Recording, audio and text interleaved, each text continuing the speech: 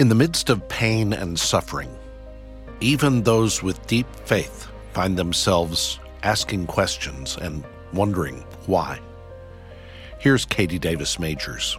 We know we're supposed to say, God is in control, God's plan is better, but what about when we are not feeling that? What about when we are not seeing that? And I think another thing God really showed me was that He hurts when I hurt. He desires to comfort me because He understands my pain. This is Family Life Today. Our host is Dennis Rainey, and I'm Bob Lepine. We'll hear from Katie Davis Majors today about how Jesus becomes real when we walk through the valley of the shadow. Stay with us.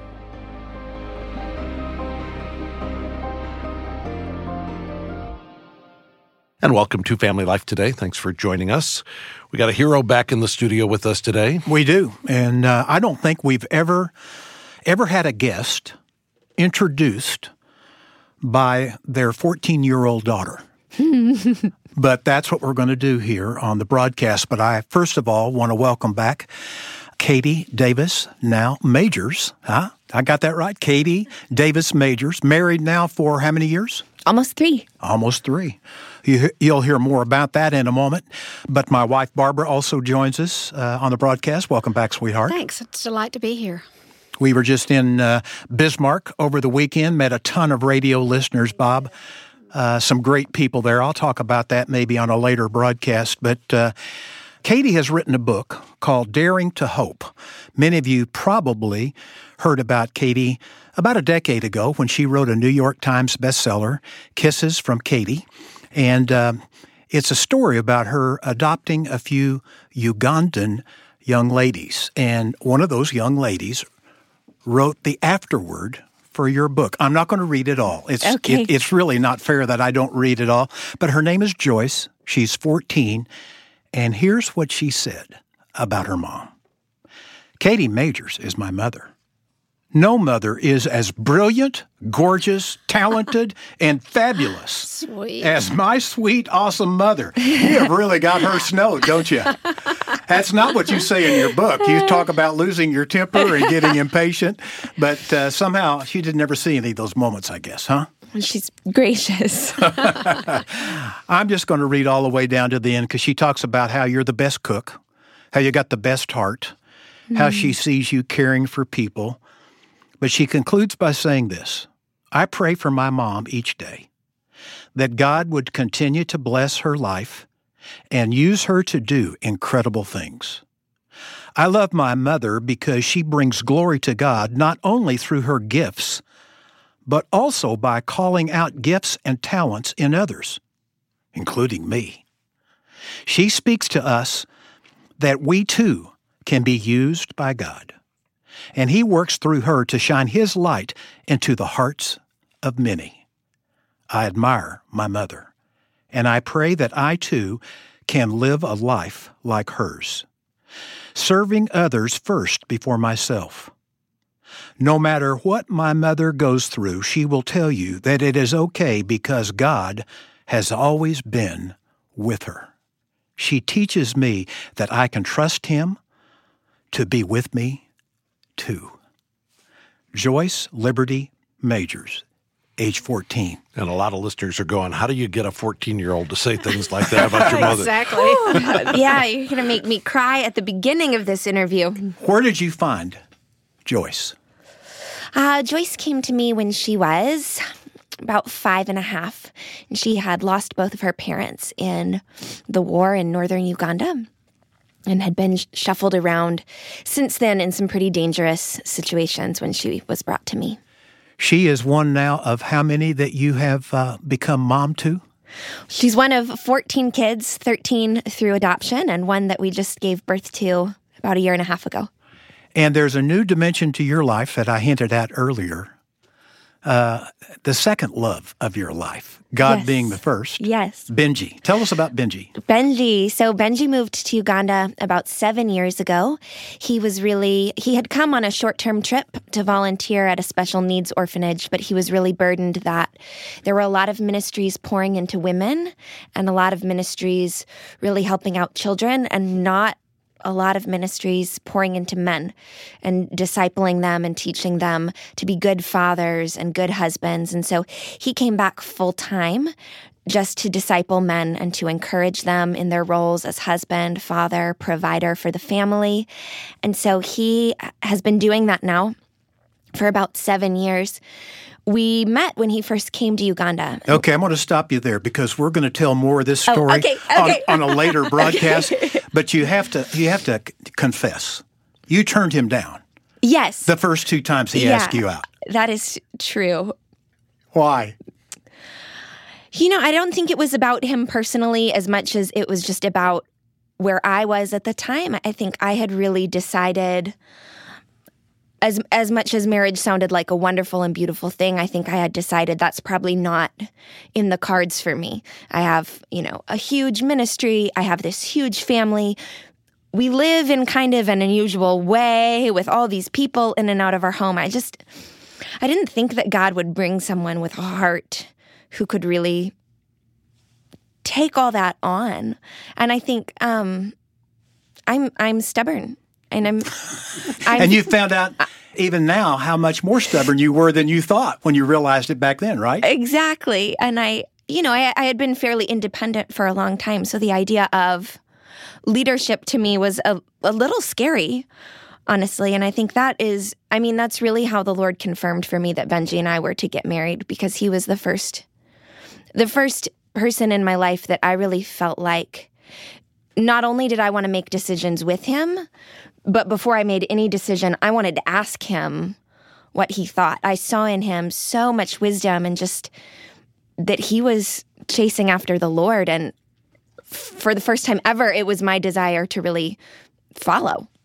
And Bob, she really embodies some advice that you've given listeners over the years who are single about how to select the right person to spend the rest of your life with. Well, it wasn't something original with me. I think I heard Pastor Tommy Nelson in Denton, Texas say, if you're single, run as hard and as fast toward Jesus as you can. And if you're running out of the corner of your eye, you see somebody running in the same direction at the same speed, take a second look. Absolutely. Benji was running in the same direction at the same speed, maybe even a little faster. Yeah. Yeah. Yeah, no doubt about it. Well, your book begins in your kitchen. It's a place where relationships are made, miracles occur. And I love it because you must have a little bit of a perfectionist in you, because you talk about mud and red dirt and footprints in the first couple of pages of your book that all 14 of these children that you've adopted have to track in there. Oh, yeah. I spend a lot of time in the kitchen, and the kitchen is not very clean a lot of the time. It's amazing how that can happen. It's perfectly pristine before we go to bed, and then 6 o'clock in the morning rolls around and somehow it's in disarray again. That sounds like most kitchens for most women, because when I started reading that, I thought, oh, that sounds like my kitchen. It was always sticky on the floor and crumbs everywhere. It's just a part of having a family and having kids. Life does happen in the kitchen. Yes. Your book, Daring to Hope, I told Bob before you came into the studio, I said, this is really a book that could be titled Reality Check. Because the reality that you have faced in Uganda over the last decade has really grown you up in a lot of ways spiritually. Comment on that if you would. Yeah, it absolutely has. I mean, I think in Uganda, suffering is so in your face, but really that's world over, right? You can't even turn on the news without seeing some terrible tragedy. And I think anybody who can really truly say that they believe in a good and loving Father has had to ask the question, okay, are you really good and are you really loving? And if you really are good and loving, why is all this going on around me? And so Daring to Hope really is kind of the chronicle of my journey through some of those questions. Yeah, and I would say if there's a listener right now who's going through a hard time and you're kind of confused, you're maybe disappointed, discouraged, I think Daring to Hope would be a great book to pick up and read because it's going to pull you out of your valley and remind you of the truth about God. And that's really the message of Katie's book. She just wants people to know the truth about God, so as they face their reality, they will be able to trust Him as well.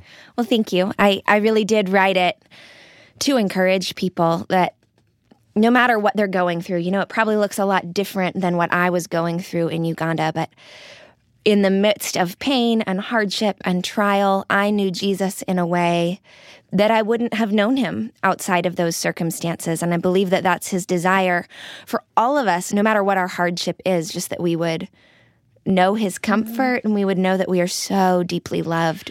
The last time you were with us, you shared about how as a teenager, God gave you a heart and a vision for Uganda. You went there at 19 to care for orphans, and you started caring for them, and you started bringing them home, and you started adopting them. And before you were married, you were already a mother to, how many was it? 13. 13 kids. So you haven't adopted any new ones since marriage. No, we had all 13 of our girls before we got married. And have you thought about expanding since you've been married? You've obviously expanded because you've got a new baby in the house. Have you thought about additional adoptions, or is 13 where it ends? Well, I think we're really open to however the Lord leads. If He would make a need very apparent, then we would definitely be open to it. I think we've seen more and more over the years the beauty of empowering local people to adopt, and we've seen local people become more and more open to the idea of adopting. So my 13 girls were all situations where through our ministry, we sponsor children. So we send them to school, we pay for some of their food, we do a discipleship program with them, all in the hopes of keeping them with their biological family. Because most biological families really do want their kids. It's just such a financial burden for them that they give them up. And so our ministry is really geared toward empowering the family to care for their own children. And my 13 are all groups of siblings that were older and for whatever reason just either didn't have biological family they could be placed with, or it wasn't a safe situation for them. But in the last probably 7 years, we've had several more instances where that's happened with children that we're in relationship with through ministry.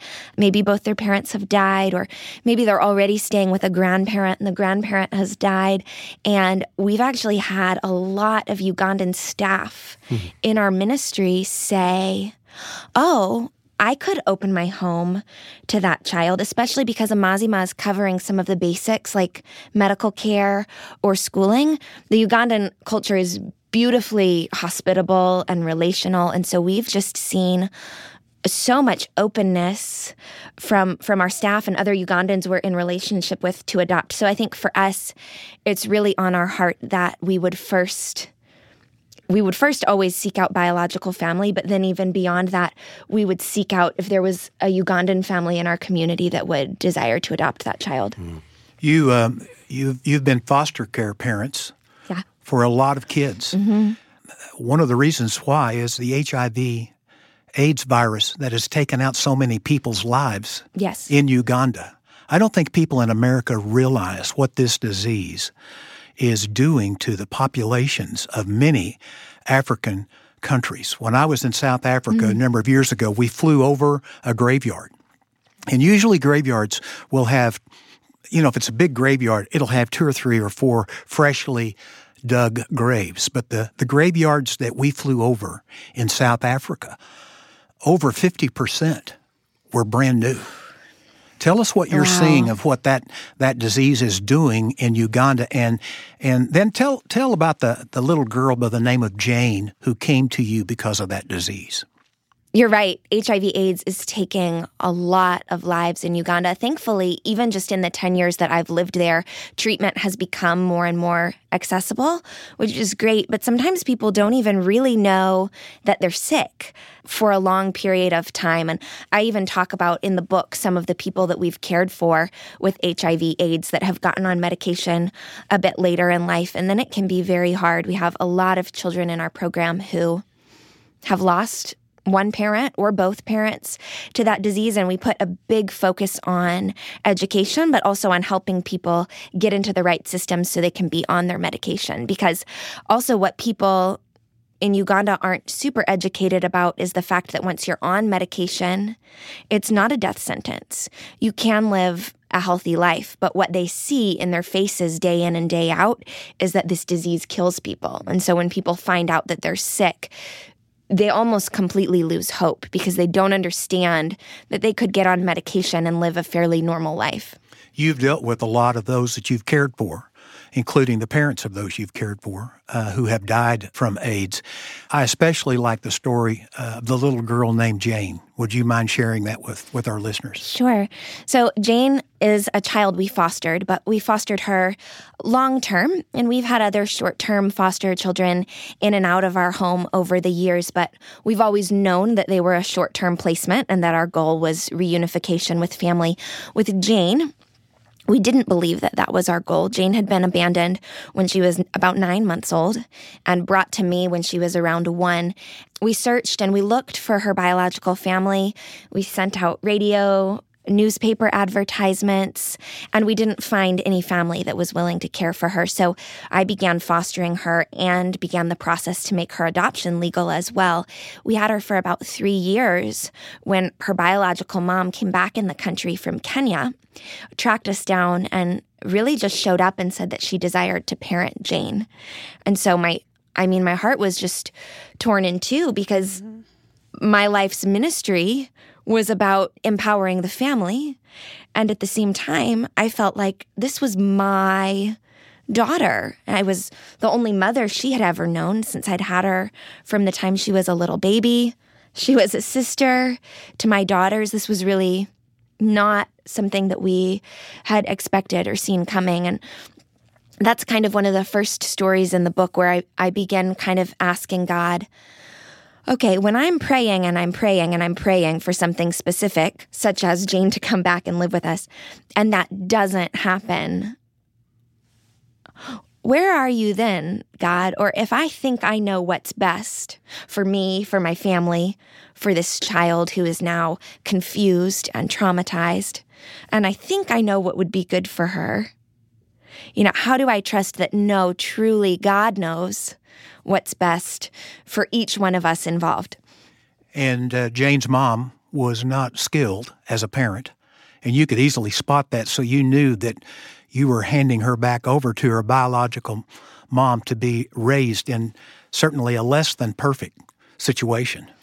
Yeah, it was very scary. Her mom didn't have a great track record, and she went to live there for a little while, and then they actually ended up coming to stay with us for a while her mom was between jobs. And I feel like we were able to pour into both of them for a while, and then her mom got another job and was able to move out for a while. But since then, they lived near us for a long time, and since then they have moved away, so we don't even really have a ton of contact with them anymore.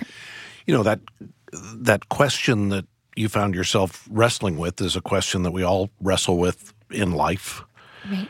And I remember back when the shooting in Las Vegas happened in the United States, and I wrote an article about how do we process this kind of disaster? How do we help our kids understand it? And I said, you got to remind yourself of what's true, that God is in control, that he's sovereign. I kind of rehearsed what we all know is true. Right. And I remember somebody commenting at the bottom of the article with, yeah, blah, blah, blah. Huh. And I get it. Right. I get that. Sure. That is a less than satisfying answer in the midst of the pain. But I don't know a better answer to that. Do you? I don't. And I know, as I was writing this book, I didn't want it to be a bunch of Christian platitudes, right? Because we know we're supposed to say God is in control, God's plan is better. But what about when we are not feeling that? What about when we are not seeing that? And I think another thing God really showed me was that he hurts when I hurt. He he desires to comfort me because he understands my pain. And it's the same, for the shooting in Las Vegas, for people who've lost people. It's not that God looks on and says, okay. God is devastated by that suffering. He's deeply grieved and he hurts alongside of us. And I think that gave me even more comfort than knowing that God was in control and knowing that God had a plan. I was comforted knowing that God saw my hurt. He experienced it with me, and he desired to love me in the midst of it. In Romans chapter 8, where it talks about the reality of our adoption, that God has adopted us, that we are joint heirs, it goes on to throw this curveball in the middle of talking about all of this blessing. It says, here's what God has given to those he loves. We have his Spirit. We're joint heirs. If we suffer with him. Mm-hmm. And it's kind of like, why did you have to throw that in there, God? Why couldn't it just be, here's what you get? But there is a connection between glory and suffering that we're averse to, but that is a part of God's plan for us. I absolutely believe that. Paul even says that it has been granted unto me, not just to preach the gospel of Christ, but to suffer with him. And I always read that and think, oh, God, let that be my perspective on it, that it has been granted unto me because through suffering I might know a part of God's heart that I wouldn't know otherwise. I have a friend who was in a tragic plane crash. And while he was struggling for his life in the hospital, I performed the funeral for his 5-year-old son. And he made this statement that certainly anyone could make, but a person in his place, having lost a son, it just becomes really profound. He said, life wouldn't be so difficult if we didn't expect it to be so easy. And what your book does is your book really forces us to realize that there are going to be prayers that appear to be unanswered. There's going to be brokenness that continues on in our own lives and in the lives we love. But we have to trust the God who is going to be near us. And that's really the message of your book, that in the process of struggling over these prayers that appear to be unanswered or have an answer that's a no, you've gotten to know Jesus Christ in a way you couldn't have known him otherwise. Yes, absolutely. I think I've learned that God isn't promising us a world without trouble or without pain or without heartache, but he's promising us himself, right? He calls himself Emmanuel, God with us. He's promising to be near to us, and that's the greatest gift. Well, I couldn't agree more, because I have learned over the decades of my life that the hard times are the times when I have gotten to know Christ more. And he knows that about us. He knows that if life is easy and it's good and everything works out the way we want it to, we're not going to need him. We won't depend on him. We won't be forced on our face to seek him. And so as hard as the hard things are, they're really good things, good that God intends to work in us. And I was just talking to someone last weekend about this, and we were both saying we wouldn't wish what we've been through on anyone, but we wouldn't trade it for anything because of what we know of him now that we wouldn't have known apart from that experience. That's a part of what I love so much about your book, is that it speaks to that everyone experiences, and God deals with all of us as individuals, and what he brings in your life is different than what he brings in my life, but it's all for the purpose of knowing him and knowing him as he really is, not as we imagine him to be, and that's such a good thing. I can't imagine a 29-year-old writing this book. That's what I told Bob when we came in the studio. I said, it's because of where Katie's been, what she's seen, the number of people she's prayed over for healing, for God to rescue them from HIV, AIDS, and God said no and took them on to heaven. But you have a perspective that you're passing on that I think really, Bob, all of us today in America, where we live with so many comforts, and we're removed from the slums where Katie has taught a Bible study. We're removed from the graveside. We may go to a funeral or two a year, but Katie's been to a bunch of them over the years, and that's where perspective is. Ecclesiastes says it is better to go to the house of mourning than it is to go to the house of pleasure, because in the end, the living take it to heart. You know, this is a book that reminds us that most of the problems that we're facing are what we call first world problems. And that doesn't mean they're not real and challenging. It just means we have to keep life in perspective and know what really matters. And Katie, you point us to that in your book, Daring to Hope, Finding God's Goodness in the Broken and the Beautiful. We've got copies of the book in our Family Life Today Resource Center. You can order it from us online at FamilyLifeToday.com or call 1-800-FL-TODAY to order. Again, the website is FamilyLifeToday.com or call 1-800-358-6329. That's 1-800-F as in family, L as in life, and then the word today. I have to tell you, we just recently had an opportunity to be in a number of cities with listeners to Family Life Today and had a chance to hear from many of you how God has used this ministry in your life in some significant ways and how He is still at work using the ministry of Family Life Today to help you grow in grace, to provide practical biblical help and hope to your marriage, your family. It's always encouraging when we get an opportunity to be face-to-face with listeners. And on behalf of the folks we had a chance to meet, I want to thank those of you who are legacy partners and those of you who support this ministry financially. You need to know that your investment in the lives of people all across the country and around the world is paying off. God is using Family Life Today powerfully in the lives of so many people, and it was encouraging for us to see some of that firsthand. I know some of you are thinking about year-end giving, ministries or organizations where you might like to make a year-end financial contribution, and we have a special opportunity for you here at Family Life to be invested in this ministry.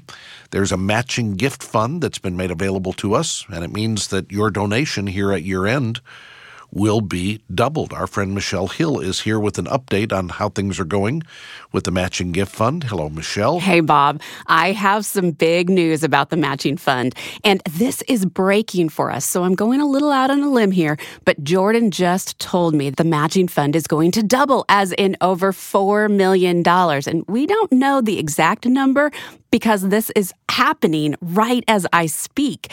But more than ever, we'll need every listener to pray, seek God, and give as He directs. And you know, $4 million seems big to me, but Bob, I believe God's generosity is at work here. So I'm asking everyone, please just prayerfully do whatever God calls you to do. And you know what? While you're at it, praise Him for His amazing generosity. Because right now, we're at $791,000. And it is easy to make an online donation. You can do that at FamilyLifeToday.com, or you can call 1-800-FL-TODAY, or you can mail your donation to Family Life Today at Box 7111, Little Rock, Arkansas. Our zip code is 72223. We'll look forward to your update again tomorrow, Michelle. I'll be here. And we hope you'll be back with us again tomorrow when Katie Davis Majors will be here. We're continuing to talk about her life in Africa and her life as a newly married adoptive mother of 13 children and a biomom of a baby boy. Hope you can tune in for that. I want to thank our engineer today, Keith Lynch, along with our entire broadcast production team. On behalf of our host, Dennis Rainey, I'm Bob Lepine. We'll see you back next time for another edition of Family Life Today.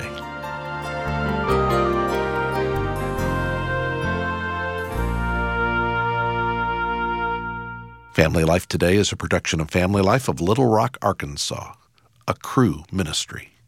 Help for today, hope for tomorrow.